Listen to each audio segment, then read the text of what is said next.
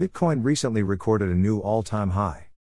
Valkyrie will follow ProShares as a Bitcoin-linked exchange-traded fund. Bitcoin set a new all-time high earlier this week, but the rally could be far from over just yet, as after ProShares, alternative asset management firm Valkyrie all set to introduce the second U.S. Bitcoin futures ETF. The U.S. Securities and Exchange Commission, SEC, has finally green-flagged the ETF proposed by Valkyrie, granting the fund a notice of effectiveness. The Nashville, Tennessee-based firm has since stated that it will trade under the BTF ticker on the New York Stock Exchange, NASDAQ. As per a Bloomberg report confirming the approval, Valkyrie had earlier intended to trade its ETF under the BTFD ticker but had to settle for BTF.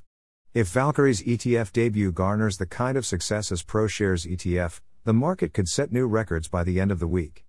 The boost in trading volume in Bitcoin's futures ETF could go on to provide the market with enough momentum to break past the $70,000, roughly 5,266,800 rupee, mark.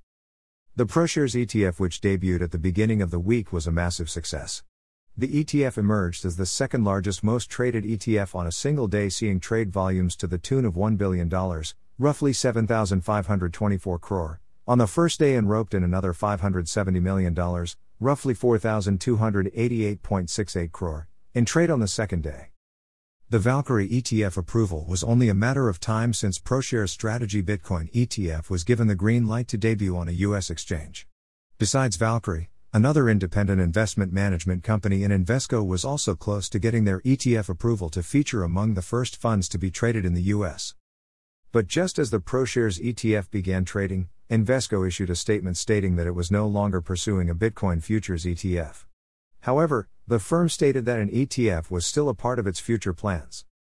The enthusiasm of investors around U.S. Bitcoin ETF launches has helped fuel the world's largest cryptocurrency to near $67,000, roughly 5,041,080 rupees, levels, a rally that has since cooled by a bit but could be set to soar again.